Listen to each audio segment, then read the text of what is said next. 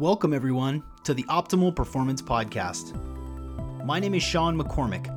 I'm a life coach, performance coach, wellness entrepreneur, and it's my pleasure to bring to you every single week the world's leaders in the field of performance so that you can live your life at its most optimal level. Plus, cutting-edge ideas so that you can stay ahead of the curve in an ever-changing world. Let's dig right in. Oh, welcome back to another episode of the Optimal Performance Podcast. I'm your host, Sean McCormick. You can find what I do when I'm not recording podcasts, like today's amazing, incredible two-part episode with Robb Wolf. You can go to SeanMcCormick.com. It's SEAN McCormick.com. Learn what I do as far as coaching and helping people one-on-one improve their lives and improve their performance. And you can also follow me on Instagram, where I'm the most active, which is Real Sean McCormick.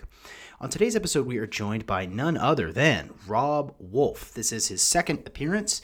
You can go back and find his previous episode, which was number 242, which was entitled Robb Wolf on Sane Nutrition and Cultural Shifts. We talked a lot about regenerative farming and a bunch of cool stuff. On today's episode, we talk specifically and in depth about electrolytes.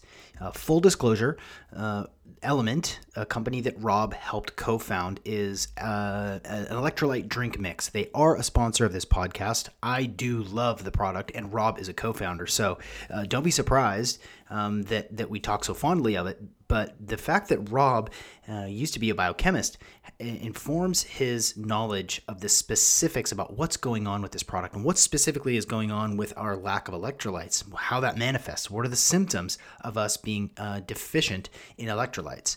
We talk about how he finally realized that after eating low carb paleo for 22 years, that he really realized that the electrolytes were a really important missing element.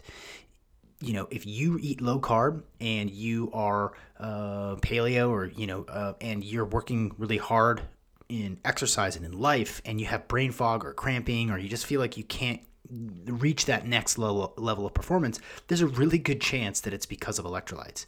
We talk, sort of debunk this thing about sodium, that we just have too much sodium and we're consuming too much. And the fact is, a lot of, standard American diets, we eat a lot of highly processed foods, and those have a lot of sodium in them.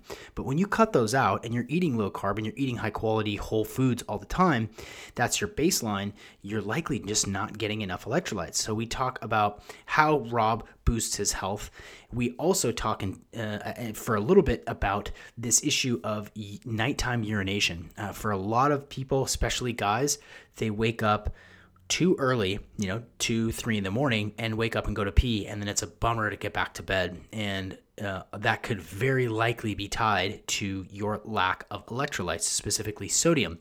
So we talk about how consuming electrolytes can help you just boom, flip a switch. We talk about what's the difference between sodium and potassium, specifically electrolytes. We really demystify the whole thing to make it simple. We talk a little bit about how Gatorade used to include plenty of sodium in its original format, and then they essentially, gave up the goose and went for sugar instead of more beneficial ingredients like sodium and potassium. We talk about adrenal fatigue protocols. A lot of us are kind of redlining and have a ton of adrenaline, and we're just tired out and grumpy and not sleeping well. Most of those adrenal fatigue protocols that you would go through with a doctor start with doses of sodium in the morning. We drink too much water, and we talk also in this first part of the episode about his approach to diet nutrition. How has it changed over the years? He's now eating mostly carnivore. He says he has some citrus in there as well. We also talk about what is resilient aging. If you're getting up there in years and you realize that you're just not as resilient to stress or to environmental factors, if your body is losing resiliency, what we can do, how we can make some changes to what we put into our body and how we treat our body.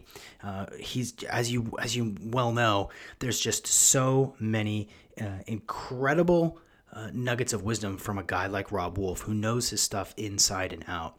In the second part of this episode, which I will release a few days afterward, we talk into some more cultural, societal issues, how he talks to his kids about COVID and mask wearing. We talk a lot about how we are really missing an opportunity as a society, as a global culture, to emphasize the need for health and wellness. And so, I can't wait to release this episode. I'm so happy to bring it to you because it is so cool. If you love this stuff, if you like this episode, if you like this podcast, please share it. You can click on the 3 dots in most of the players and share it. Please share it on LinkedIn, share it on Instagram, share it on Facebook. That's the way that this podcast grows. And if you've been listening to this for a long, long time, I've never, you don't have to pay, you don't have a firewall. The way that I help support this episode, this podcast overall, is through sponsors and through you guys just supporting this by sharing it with the people that you love. The special offer for Element is go to drinklmnt.com/OP, and that where you can get 7 sample packs of Element, and all you got to do is pay for shipping. So it's $5.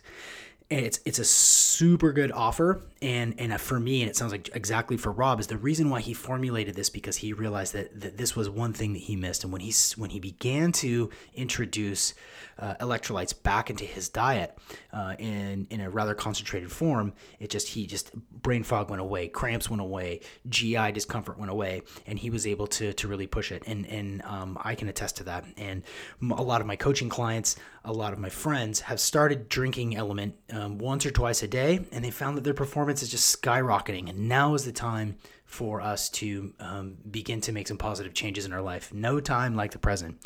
So that's, again, go to drinklmnt.com/OP, and you can see what all the fuss is about. For $5, you can just get these amazing flavors: raspberry salt, citrus salt. The unflavored's really good. You can just add it to other beverages that you're having.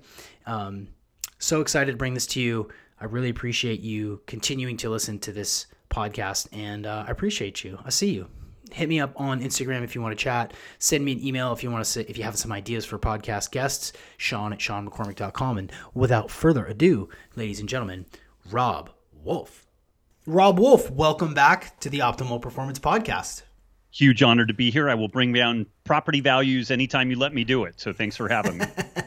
I want to start by talking specifically about Element. I think there is, you guys do such a good job explaining sort of the conventional wisdom about sodium intake and how we all have sort of bought into this idea that we just need to limit our salt. Full disclosure, everybody knows this. It's listening now. Element is a sponsor of the podcast. I really like the product, but I really want to talk about, that moment where it's sort of, you really realized that it was an electrolyte issue that was keeping you from really reaching that sort of next level in performance. Can you tell us about that sort of moment that you had? Yeah, and I wish at that moment it happened like 20 years earlier than what it did. It would have probably solved a lot of problems that I experienced. But I guess for context, I've been eating kind of a low-carb ketogenic diet for about 22 years. Started doing it in 1998. And I've tried some little forays here and there. I've tried the safe starch deal and tried reintroducing legumes and stuff like that. But just overall, I tend to feel best right at that, kind of ketogenic, peri-ketogenic level. Cognitively, I definitely feel best. And lifting weights, I do well.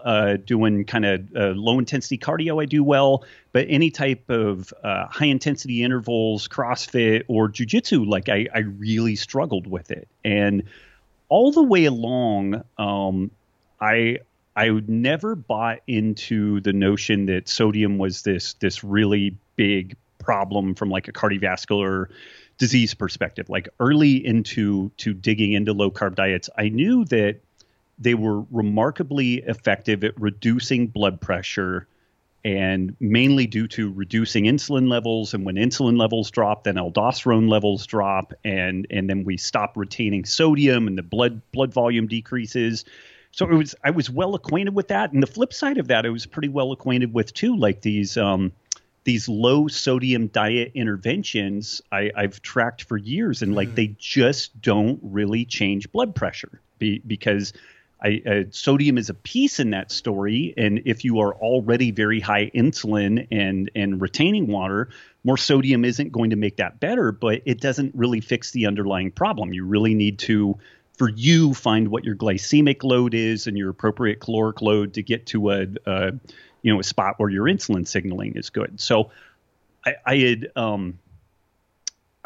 being a biochemist, I was reasonably well steeped in the metabolism of ketosis and kind of the physiology.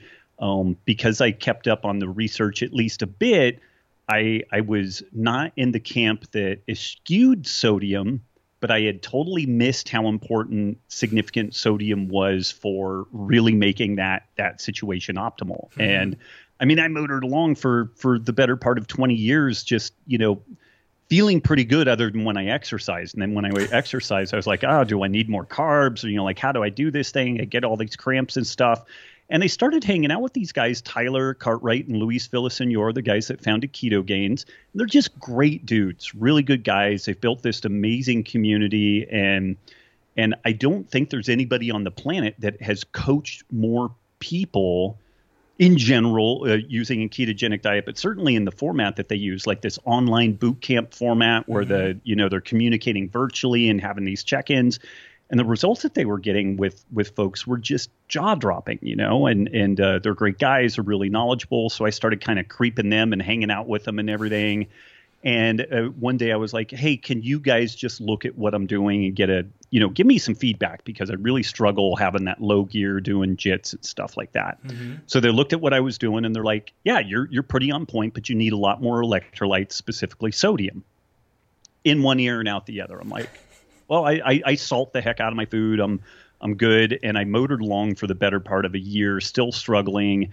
And then they were, and I asked them again, like, is there anything I'm missing? They're like, no, man, really the sodium. And here's how we break it down. Like, in like Chronometer, document everything and then look at what your electrolyte levels are, specifically sodium. And here's what we want you to be at. And you tell us where you're at. And I did it, and I was like less than half of what they were recommending. Oh, wow. I was like, oh, shit. Okay. Like I get it.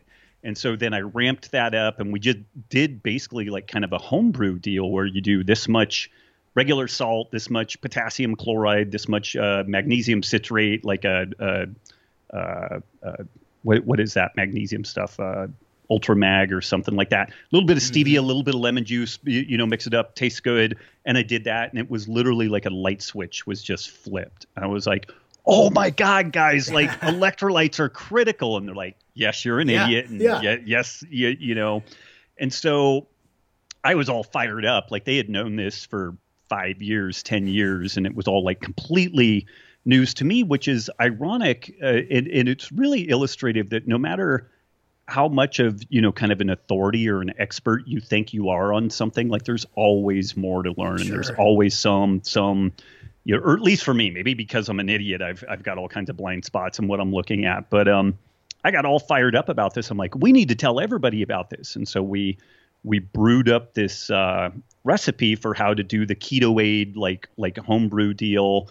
And we posted it online, and we had like 500,000 downloads of this thing. Like it was super popular, and people were like, man, we're really benefiting from this. But then we started getting tagged on social media where people were saying, hey, this stuff is great, but when I went through TSA, they didn't like my 3 bags of white powder, which is kind of understandable. Yeah, shocker. And so I was just thinking, I wonder if like some sort of a convenient stick pack type of deal would be helpful.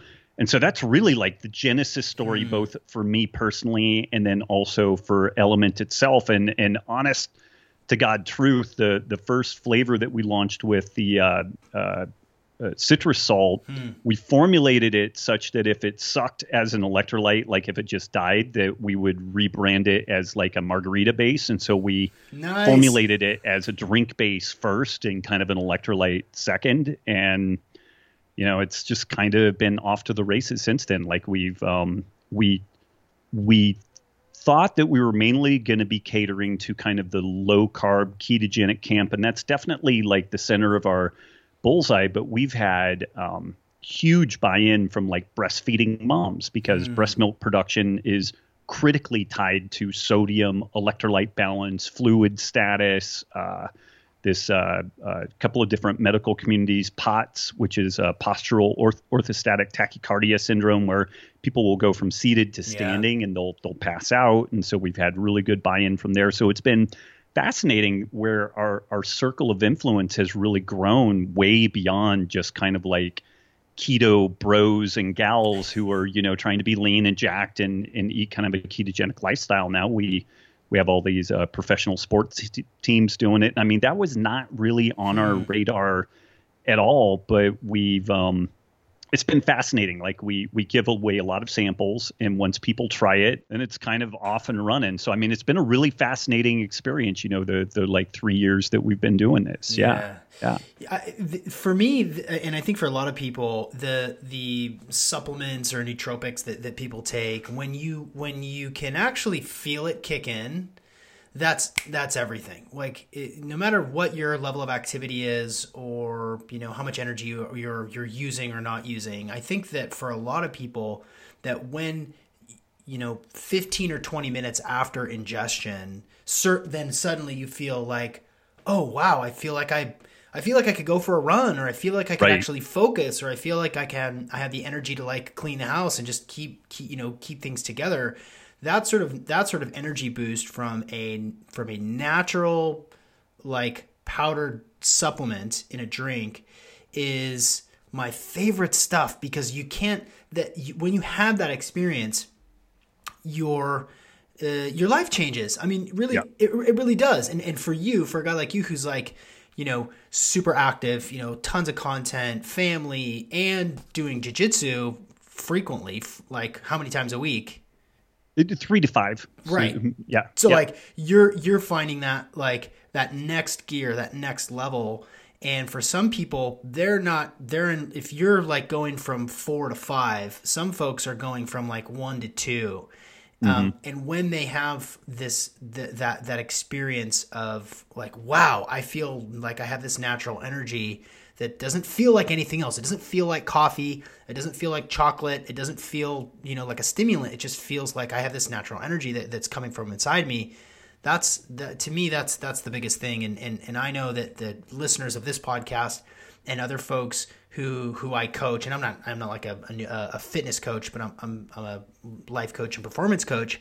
When they try it and they immediately realize, oh my God, this is something that I've totally been missing, it just changes everything. Yeah, and it's wacky because, I mean, I'm a co-founder of the company, so like anything beneficial to it, clearly I have this like, self-interested deal. But as I've been noodling on this, God honest truth, like when we first launched this thing, I told everybody, I'm like, I either think this thing's going to go pretty big, or it's going to be like a plane into a mountainside. Like there's not really going to be any middle ground on this. It's not going to be this kind of whimpering thing that limps along. It's either going to fail immediately, or I think it's actually going to go pretty well. And it's because I started noodling on, God, if people really are sodium deficient, and this sounds crazy in the modern kind of hyper palatable, highly processed food environment. So people get a lot of sodium attached to highly processed food. The sodium is problematic because it helps that highly processed food taste better, which causes you to eat more, which is a problem, but like, is the sodium the problem, or is it like kind of, guilt by association? Once you get people to a spot where they're not really eating super processed foods, I think that most people benefit from more sodium intake, and there's all kinds of epidemiological and historical studies around that. And as I started noodling on it, I'm like, well, you kept mentioning energy levels, which is fascinating. The way that we produce all energy in our body is through these sodium potassium pumps and ATP production. And the body is really fidgety about keeping those things in pretty tight balance. Like pH is maybe more tightly regulated than that. And if they get off, you could die or feel really bad. Like pH is maybe even more tightly regulated. But man, if sodium potassium levels get wonky and you are deficient sodium, things go bad in a hurry. And then the interesting flip side of that is that in general, if you consume too much sodium, it's really kind of trivial for the kidneys to deal with that. Like at 15, 20 minutes later, you're back down to a normal baseline. Your sodium potassium ratios are pretty good. So it's easily arguable from a toxicology standpoint that it's much more dangerous to be too low in sodium than too high. And I mean, this is really defensible stuff. And then when you think about like the energy production, sodium potassium pumps, electron ion gradient in mitochondria and everything, it's like, gosh, no wonder like people really do feel a little kick in the britches when they get their sodium levels right. And and again, it's easy post hoc to go out and collect a bunch of things that like, oh, well, this supports it and that supports it. But it is interesting that adrenal fatigue treatment protocols almost uniformly, like first thing in the morning, they recommend a really big bolus of salt, as part of your deal. And it helps to normalize adrenal function. It normalizes blood sugar. So it's interesting. And again, clearly a self-interested, deal here. But totally. but at the same time, I think there may actually be something to it, So yeah. It seems to me like it's a systemic issue.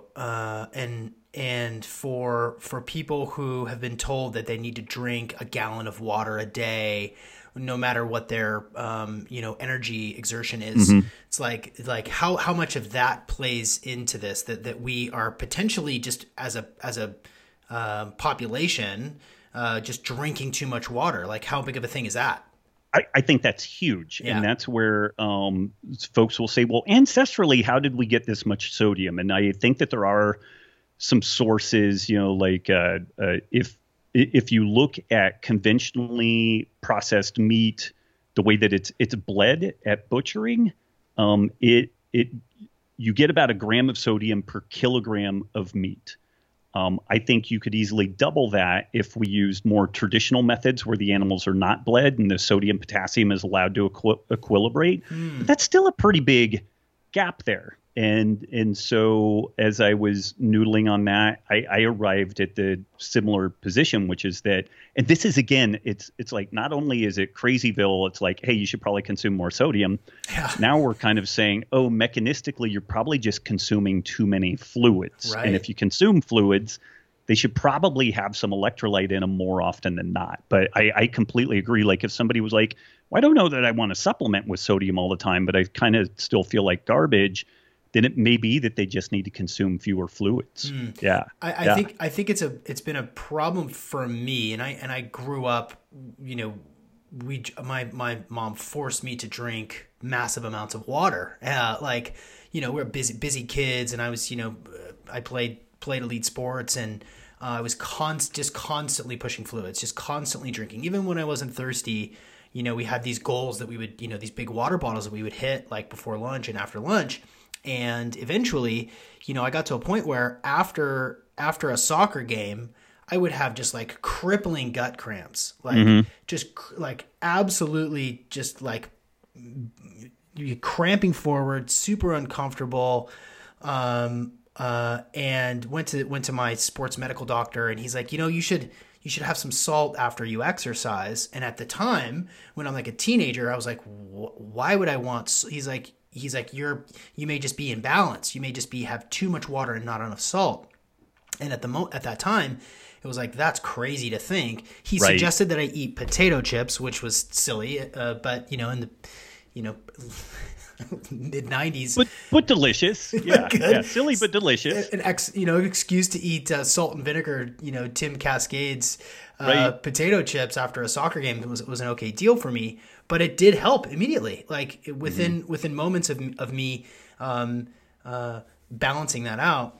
So for me, it resonates, and I think that because we have been told to drink, water. So you're made of water. You need to be drinking water. You need to, it's important for your skin. It's this narrative that I think has reached this critical mass, and we may just be washing out and creating that imbalance. Can you explain the difference between sodium, minerals, electrolytes? Because I think it's an important for people in their brain to sort of understand. And while you're explaining that, if you could sort of explain the 3 basic ingredients they're in Element and why they're in those ratios. Sure. So the electrolytes in general that help to maintain pH to some degree, but also just intracellular and extracellular fluid balance, and also electrical conductivity in our body. So with the, I guess, kind of the metal ion side of this, we have sodium, potassium, calcium, and magnesium. And then on the anion side, the negatively charged molecules or ions that we have in there, it's mainly bicarbonate, which we can get from the dissolved carbon dioxide in our blood, chloride, phosphate to some degree. Yeah, a little bit of phosphate to some degree, but those are the biggies. Like those end up playing a significant role in everything from like ATP production. Like phosphate is used in different elements of ATP going to ADP and then back recycled to ATP. The sodium potassium pumps are part of what happens when we have an electrical conduction with a muscle contraction or just a nerve firing. Each time your heart beats, it's some sodium potassium. They get pumped into gradients inside different membrane compartments, and so there's a lot of sodium in one spot and a lot of potassium in another. And then when they run back together, we end up producing energy through that process. And they just literally they are kind of the ignition switch for life. Without these gradients, life just grinds to a halt. You can't produce ATP and everything dies. On the mineral side, there's all kinds of other things like molybdenum and oh gosh, I'm totally blanking on some of the other stuff out there, but those are really kind of the core electrolytes that we're generally concerned with. And when we were noodling on how to formulate this thing, like if you look at a lot of electrolyte formulas, they have all kinds of stuff in them, and it looks kind of impressive. They've got zinc and copper and right. all this stuff. But what we did is we looked at about 250 people that were following that kind of ketogenes approach, whole foods, minimally processed, and we tracked, their protein, carbs, fat. But more specific to this, we looked at how much electrolytes they were consuming. And what we found is that virtually everybody was fine on calcium. Like they really got adequate calcium. And also, there's some kind of concerning literature that correlates calcium supplementation with cardiac events, because calcium is involved in kind of the atherosclerotic process and with clotting. And so I'm still not exactly sure where I am with that, but there have been a decent number of studies now looking at people supplementing with calcium for like osteoporosis and then ending up with a remarkably high rate of cardiac events. And so it looked like people were getting enough from diet, and I'm kind of nervous about supplementing calcium, so we didn't add any calcium to it. Because people were getting the bulk of their food from minimally processed whole food sources, they were pretty good on magnesium, but a little bit deficient. And then similar on potassium, like they were pretty good, but there was kind of a gap there. But where they were really, really deficient was sodium, particularly if they're on the low carb side of things. If folks are legit low carb ketogenic, there's this process called the natriuresis of fasting, where very, very low insulin levels cause us to have very low aldosterone levels. And so we tend to shed sodium like crazy. So the demands of doing a ketogenic diet, and this is one of the funny things, like if you or I are placed on a medically supervised ketogenic diet and a dietitian does their diligence in laying out a diet plan for us, we'll get somewhere between 5 and 10 grams of sodium a day by hook or by crook. Like they guarantee that it happens. And this is almost completely absent in the pop culture, discussion of low carb diets. It's like cut your carbs, get this amount of protein, and then nobody talks about sodium at all, you know, and this is where people end up with the keto flu and all that. But we formulated Element to just literally plug the holes on an otherwise well-formulated whole food diet. Yeah. A little bit of a less is more, just enough, minimum effective dose sort of protocol, right? Like to get you back to where you need to be and not overdoing it. Because, we've talked at length on this podcast about magnesium Most of us are low in magnesium, Mm-hmm. and the need to supplement it. So to see it in there, it just makes sense. What are some of the while we're on it? What are some of the symptoms of low electrolytes? Like what besides the low energy or brain fog? Is there anything else that somebody may be experiencing that they haven't made that connection that it's because of their low in electrolytes? Yeah, it's interesting, and this is I don't want to diverge too far here because I'm getting old and it's hard to figure out how to tie in complex story arcs, but I'll try to do my best. When you dig into the medical literature, there is literally there are no known examples of people willingly dying from dehydration, where they allow their body fluid level to get so low that they die. It happens in extreme events, like somebody's lost out in the woods or they get trapped in a mine or something like that. But if people have access to any amount of hydration, they don't die from lack of fluid intake. But there's a remarkable amount of documentation around people hyperhydrating, ending up in a hyponatremic state, a low sodium state. Yeah. And when that sodium potassium balance gets disrupted, the brain can swell. So you can have a headache and the lethargy, and also just the electrical impulses for your brain, for the rest of your nervous system, for your muscles. They don't work well. Your heart doesn't necessarily work well.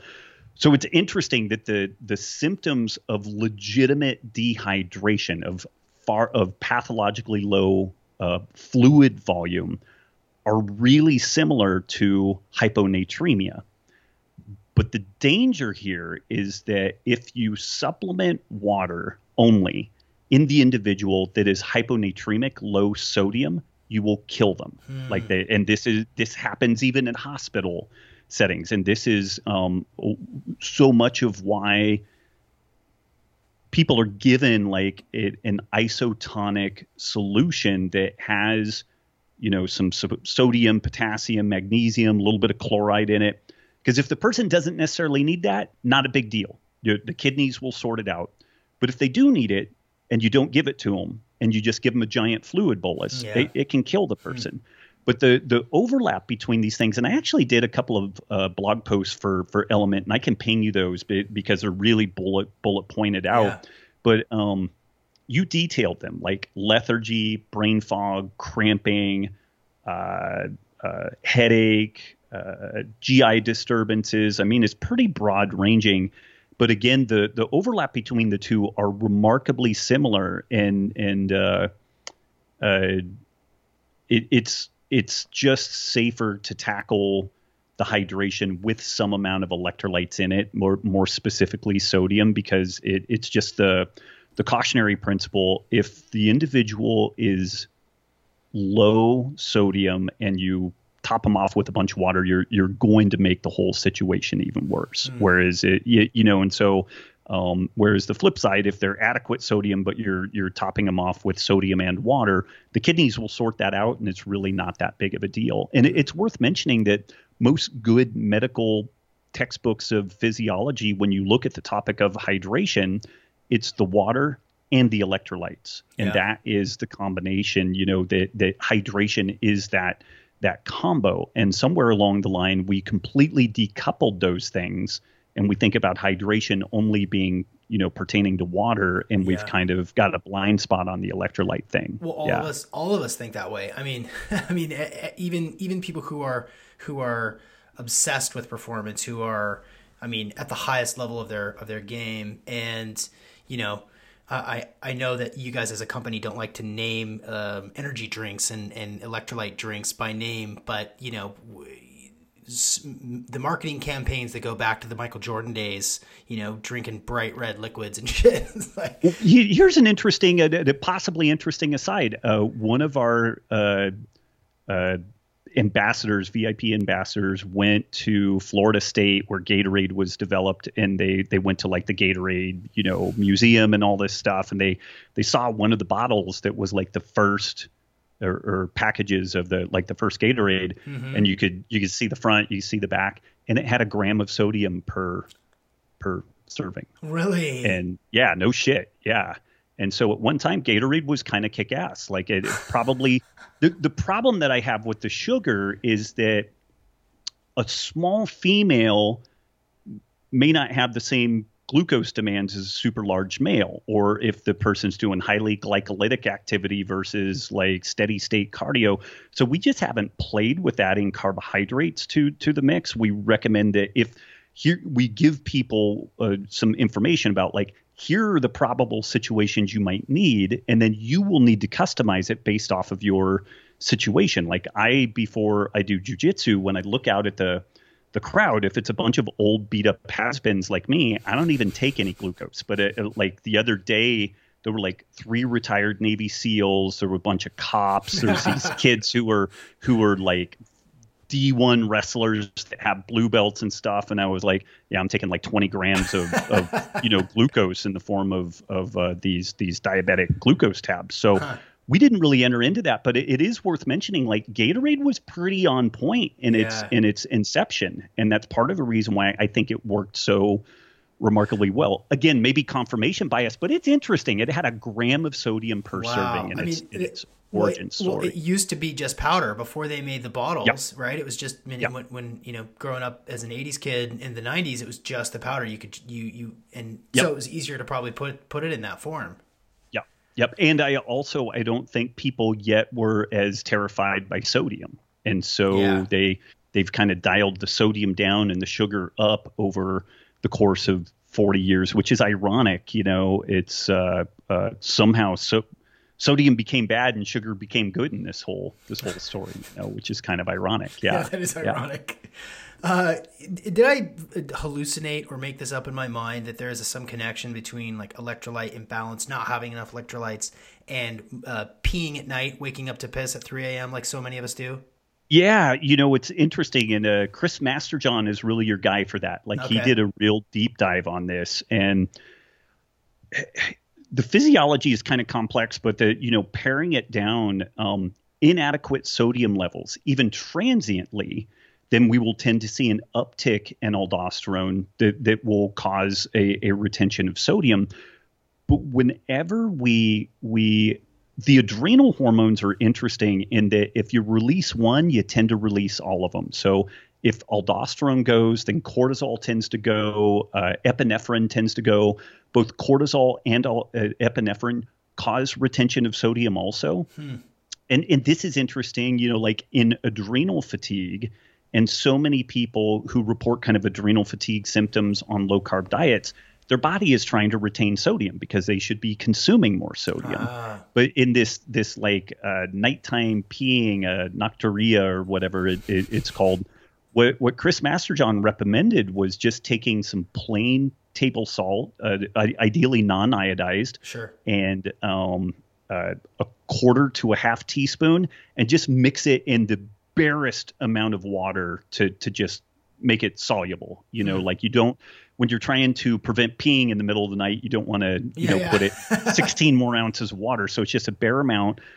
Swizzle that around, shoot it down, and what it does is it suppresses that aldosterone, angiotensin, axis, the whole adrenal cortical axis, and so people will tend to then sleep through the night. So if people were waking up at like 3 a.m. all the time, they'll probably sleep to like 6 a.m.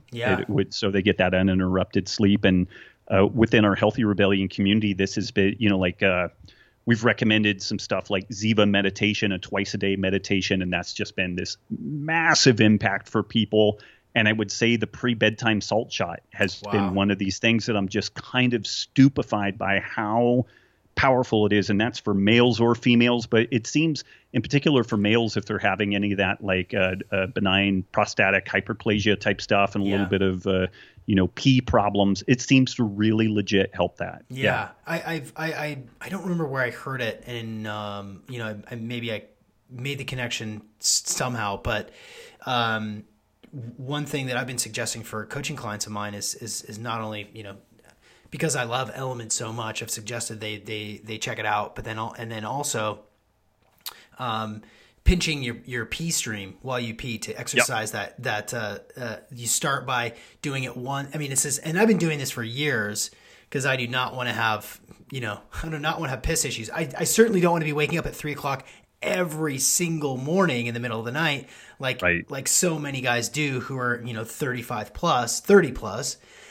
So like halfway through your piss, you hold it for 30 seconds. It sucks in the beginning, but you get stronger. And then you work your way up to doing it like 3 times through every urination. Mm-hmm. And I've suggested some people do that. They've started to do that, and now they do not wake up to pee anymore at 3 o'clock. Oh, interesting. And so the electrolytes in combination with being able to exercise that sphincter in your pee holes, like, man, that's a game changer. Because how many people wake up to piss at 3, they get frustrated that they're awake, they go pee, and then they can't get back to sleep, or they have terrible sleep for that last couple of hours.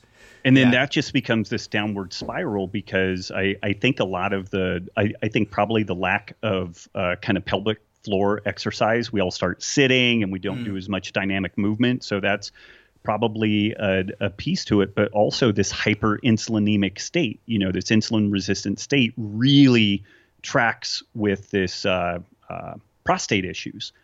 But then the really terrible thing is that when we start getting sleep deprived, our insulin resistance just skyrockets, which then begins this downward spiral on this thing. So like you wake up, you pee, you can't fall asleep, your sleep sucks, you become more insulin resistant. Sure. And it just is this gnarly feed forward mechanism. Yeah. So I really like that. Actually, I'm going to make that recommendation in our community, like, because the pelvic floor exercise just seems to be powerful for men and women for a whole host of issues. Yeah.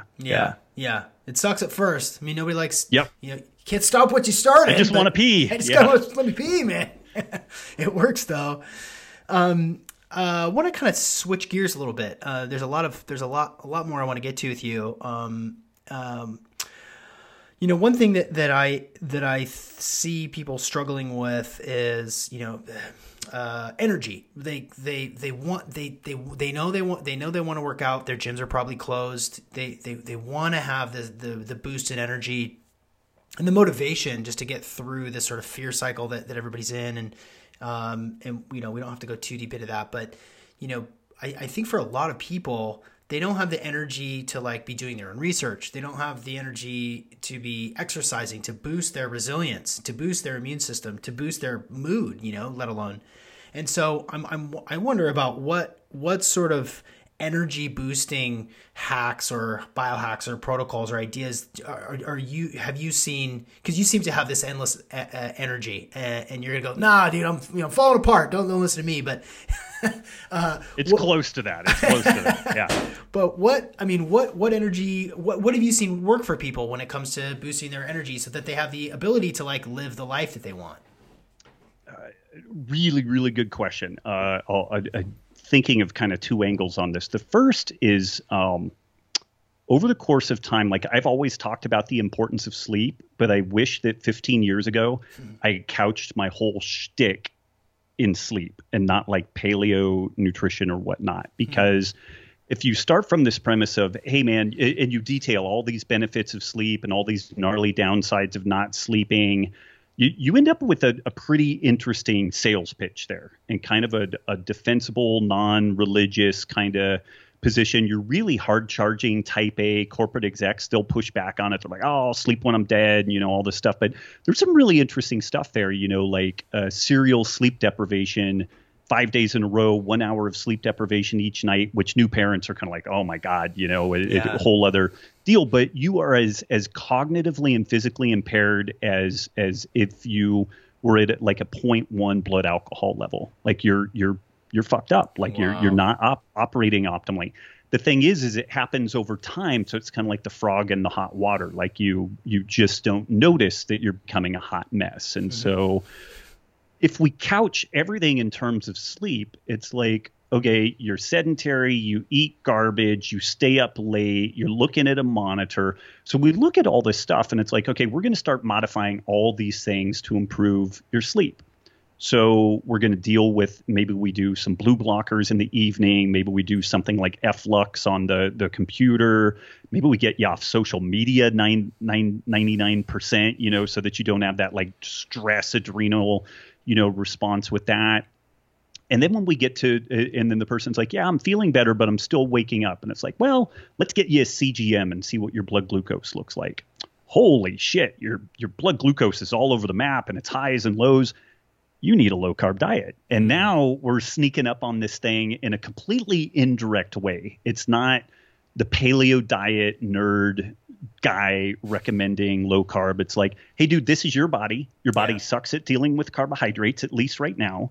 So we've got to reduce your glycemic load. So we need some more protein and some good quality fats. And so I think I'm at a spot now where anything that can be done that improves sleep quality will improve everything else. And if we're not sleeping well, like some folks get up at like 4:30 in the morning to go work out, and they'll be like, this is the only time I have to work out. And I really legitimately don't know if they're doing themselves any favor.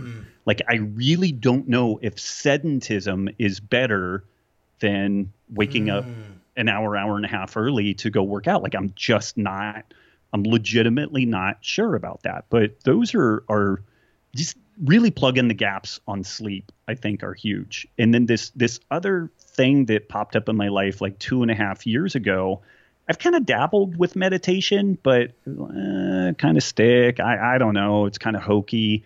And then my wife tracked this thing down called Stress Less, Accomplish More by Emily Fletcher. And she has an online program called Ziva Meditation.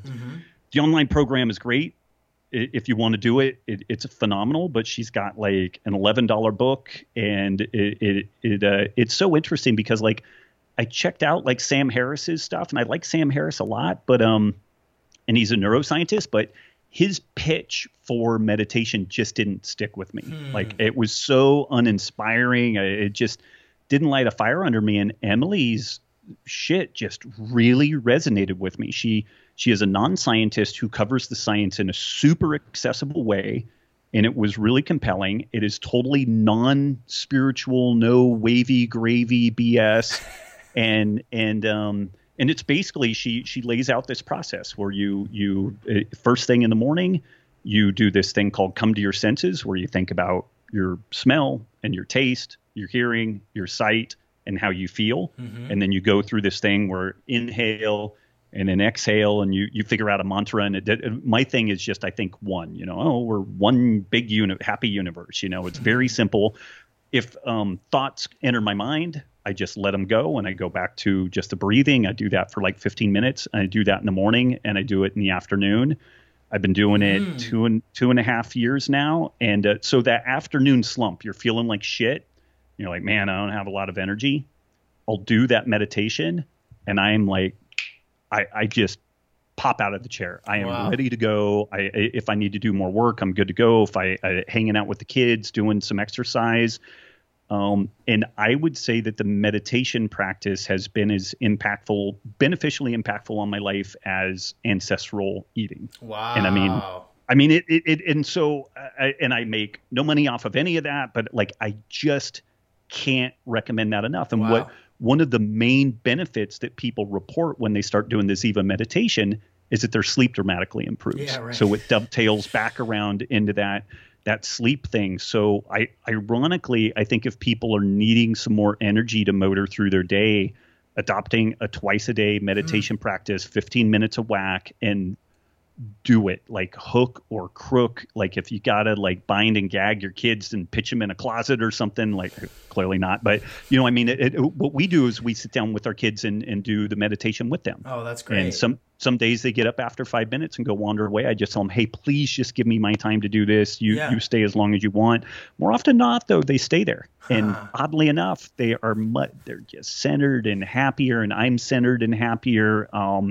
My wife has made the observation that I am so much less reactive to the kids, to life stressors, all that type of stuff. Like, there's just this buffer, and it's not like I'm checked out or something, but it's just something happens, and I actually get to choose my response instead of it just being this knee jerk, freak out and everything, which then leaves more energy for everything else. Like, if every little thing in my life isn't like wearing me down, then I think at the end of the day, you just are left with still more energy. So hopefully that like every angle you can think of to improve your sleep and which will include food and time to bed and like all, circadian rhythm and all this, and then adopting a daily meditation practice. And I can't recommend the Ziva meditation enough. Like, it's just amazing. And again, the book, Stress Less, Accomplish More.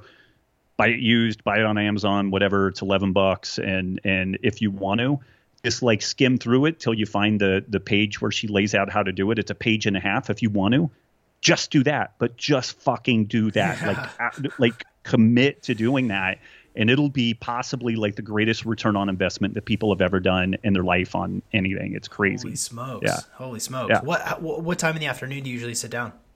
Not a specific time in the afternoon. Like, I always do it first thing when I wake up, but then usually my wife and I will kind of tag team on that. She'll do one or I'll do one, and just somewhere between like 2 and 4, typically somewhere in that window. Yeah. That's great. Yeah. That's excellent. Well, that's good.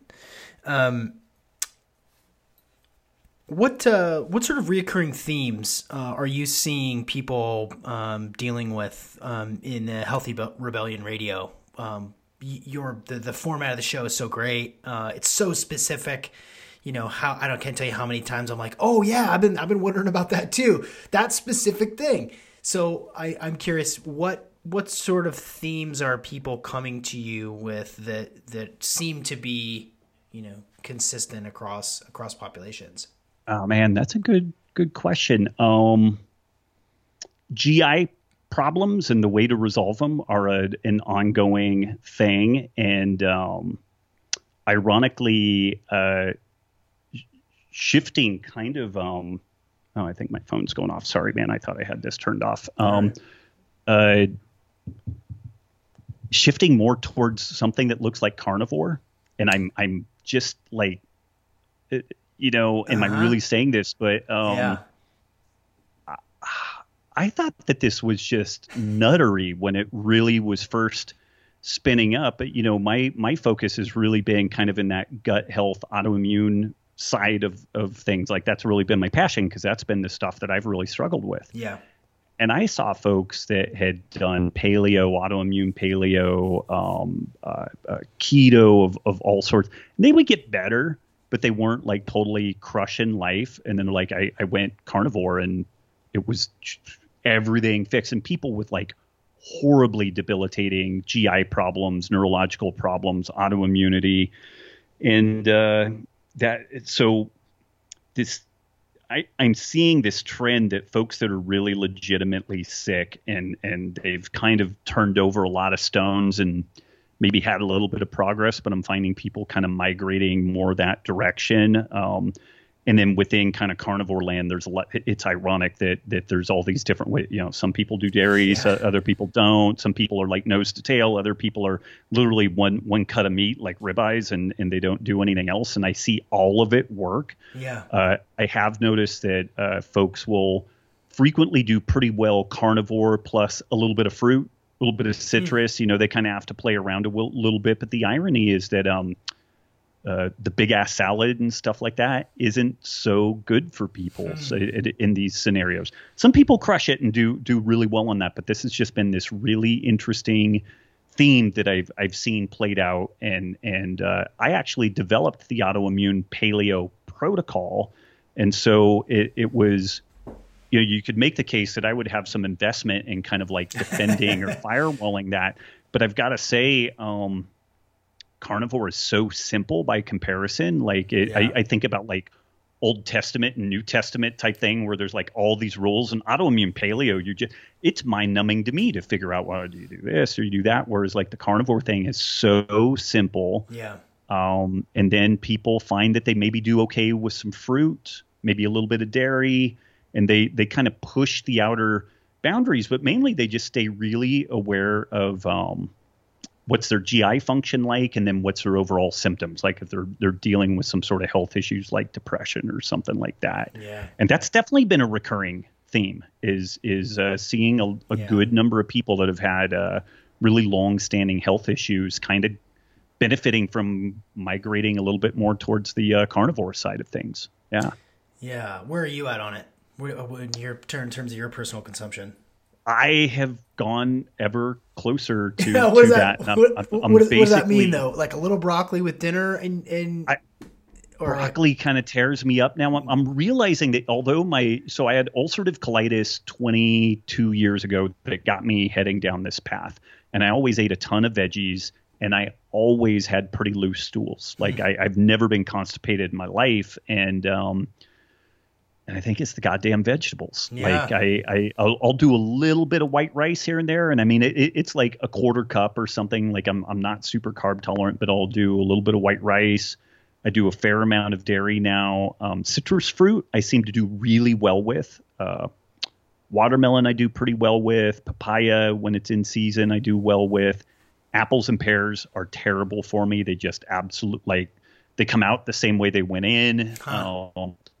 Berries are a mixed bag. Some berries I do pretty well. Some of them not so great. Blueberries I don't do that great with. Blackberries I do really well with.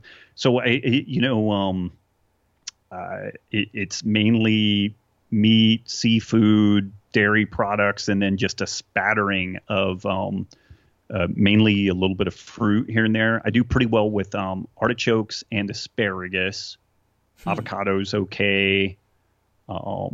Guacamole I don't do that well with because I finally accepted that like I don't do well with garlic. Like I oh no, fought it, and I'm just like, okay, yeah, I don't.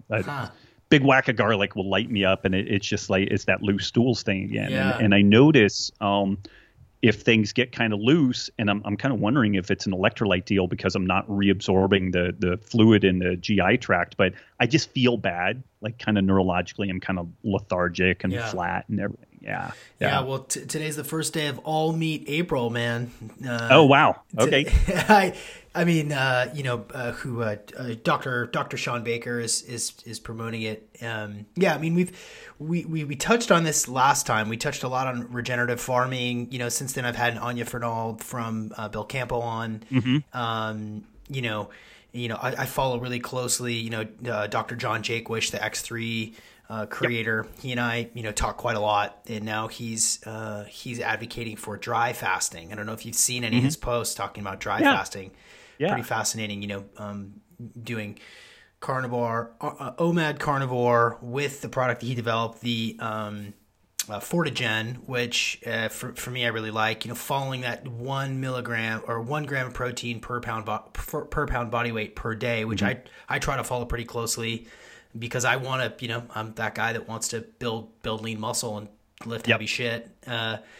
Interesting. I think there's the ease of it, the simplicity of it. Is accessible for people. The fact that it just completely eradicates, seed oils and sugar and all these other things that can screw people up. And, the fact that, that vegetables can be toxic for people in a lot of different ways. The things that people are just not tolerating as well anymore. Fascinating for me. Cool. Do you do any organ meat?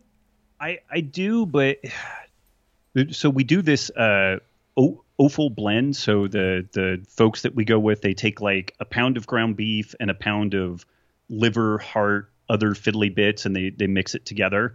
And so I'll take that 1 pound of the mix and then mix it with 2 pounds of regular ground beef. Yeah. And that will be our taco base, and then also like marinara base and stuff like that. So, and the kids will smash that, but I've got to admit, I've had organ meats. I've not had organ meats. I don't really notice a difference personally. And again, I will take some lime and like put some lime juice in my water. I'll eat some citrus most days. Like I'll have an orange, maybe 2, maybe more than that if I'm doing hard jiu-jitsu or something. So I may be rounding stuff out well enough elsewhere. But then you have people like Sean Baker that he doesn't do any organ meats and he's crushing it. I'm really, it's a perplexing spot for me. I had Michaela Peterson on my podcast, and we kind of went through her blood work, and she had normal vitamin C levels, normal B vitamin levels, iron, zinc, all this stuff. I don't think it's going to work for everybody. I mean, the same caveats apply. Some people rock a vegan diet. I think a lot of people struggle with it. I don't know that carnivore is the end all be all for everybody. And I do advocate for having as much latitude in your diet as you can, such that it works best for you. Right. But the organ meat, I would have to say I'm more on the it's optional and not necessary versus the like emphatic you must eat brain and liver and spleen and everything at each meal, or you're somehow going to end up nutrient deficient. Like I'm just not seeing it in folks, and certainly haven't experienced it myself. Yeah. Is Mikhaila Peterson doing just the ribeyes? Is she doing? As far as I know, yeah. And so that's what I call one cut carnivore. It's carnivore. Like they settled on this, and I know Sean Baker has more latitude than that. Like he'll do some scrambled eggs and some dairy and different things, but he's pretty ribeye-esque. But yeah, I mean, Mikhaila, and then who's the Charlene Anderson, I want to say. She's a woman that's pretty well known within the carnivore scene, and she's been doing this 22 years and put really, really bad rheumatoid arthritis into remission, and she's gorgeous. Like she's like early 60s or something. She's hot, Yeah. Doing just the fatty ribeyes. Yeah. So you don't touch chicken ever? No, I do some chicken. Oh, so I am not in the. I love Paul Saladino, but I think he's gone a little crazy on that side of things. And also it's kind of within this whole spectrum. I'm not eating bagels. I'm not eating deep fried food. So I'm going to eat some fucking pork and chicken here and there. And it's like, I'm just not going to sweat that much I would make a better case from a sustainability perspective to eschew chicken and pork than the kind of trivial amounts of polyunsaturated fats you're getting there. But again, that's kind of my bias on that. When I first saw Sean Baker making chaffles, I thought, oh, he's really stepping out of the paradigm a bit. But I haven't yet to make them. Do you make chaffles ever? We haven't done that yet. Yeah. I just love saying the word chaffle. I know. There's something just satisfying about that. Yeah. One of the things that you guys, a concept that you sort of lead with within the Healthy Rebellion Radio is resilient aging.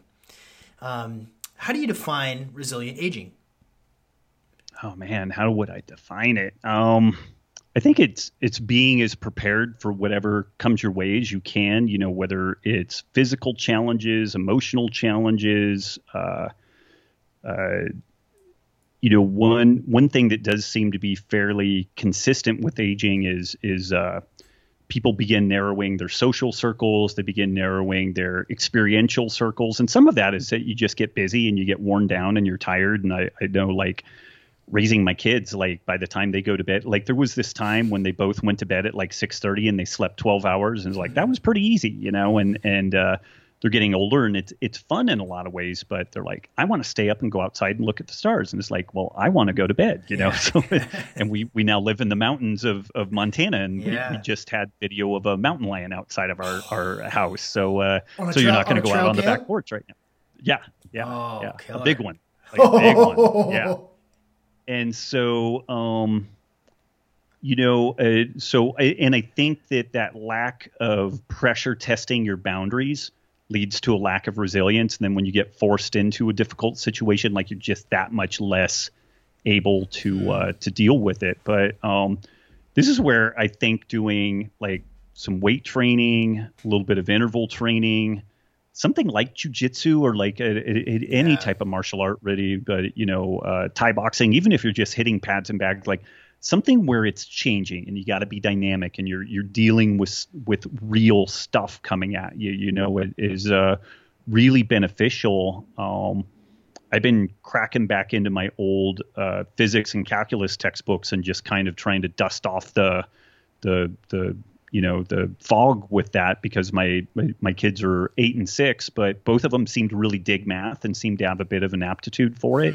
And we're homeschooling. So I'm like, okay, I got to step my game up here. We're going to, I'm going to be in deep water here in the next couple of years. But I think doing stuff like that, language, tinkering with languages, like anything where you're just getting some novel experience so that it keeps you fresh. I think that definitely feeds into resilient aging. But I guess if we had kind of an elevator pitch, it's just being prepared to do it anything that life throws at you. Yeah. Awesome. Yeah. I think that that's a great concept for everybody right now. It's just to stay flexible, just to be prepared, to think ahead. Forgive me for not knowing the context for the move out to Montana, but just with the exodus of people that are moving specifically to Austin, and right? There goes Rob and Nikki. That was a little bit of the reason. Like we grew up in kind of a mountainous Northern California, northeastern Nevada area, so that was kind of where we were from, and I was intrigued by Texas, and it's very cool. There's a lot of interesting stuff going on there, but New Braunfels is halfway between San Antonio and Austin, and with COVID and kind of the social unrest and different things like that, like although it felt rural, we were smack dab in the middle of an area that has like 5 or 8 million people, and there was just a lot more bodies around there than I was really comfortable with, if things really got squirrely and sideways. And yeah, a bunch of people were moving to Austin. So I figured might as well go somewhere else. And at the end of the day, it brought us closer to family. Yeah, cool. Our jiu-jitsu organization, Straight Blast Gym, they have 3 gyms in this area. Each one of them has like 400 members. Wow. Which for the people running jiu-jitsu schools are like, how the fuck did they do that? Yeah. They don't murder people. They have a system. They onboard people. Like you don't just let people roll in the day one and like throw them to the wolves. Like if you want to run a good gym, then I would put an eye towards what those folks are doing, and you're going to have to modify the way that you do things. But we had instant community with the gyms. We were closer to family, and I guess kind of the mountainous wilderness type area is just kind of more our shtick for sure. So cool. Yeah. Well, and when you're diversified in your projects and activities the way that you are, you have the flexibility to pick up and go, Right. Right. Yeah. We're super lucky in that regard. Yeah. And that's where we're going to end for today's episode. We're part 2 of the Robb Wolf interview this is a great place to stop because we begin to talk into how he's talking to his kids about COVID and mask wearing and the opportunity that we really have as a society to make some changes and to focus on health and wellness. And so there was a nice distinction between the 2 parts of this conversation. So that will be part 2 coming up really soon. Both amazing episodes. Robb Wolf is such an inspiring guy. Clearly I'm a fan. This episode is also brought to you by Natural Stacks, makers of 100% natural open source supplements designed to help you live optimal. And they make one of my my favorite nootropic of all time, which is NeuroFuel, and my favorite sort of happy feel good nootropic, which is called Serotonin Brain Food. So if you need to focus, you should experiment with NeuroFuel. And if you are hitting lulls in the afternoon or you're just feeling low, check out Serotonin Brain Food. It's one of their best sellers for great reasons. It's really effective. It works quickly, and it's not habit forming. It's formulated to take every day. I mean, anything that you should be taking anything really every day as far as nootropics and brain enhancers, but you should go check out Serotonin Brain Food because it does give you a lift. It's simple. It's open source, so you can actually see what ingredients are in it, which is awesome. So go to naturalstacks.com and use the code OPP15 for 15% off, and we'll see you shortly and see you on the internet.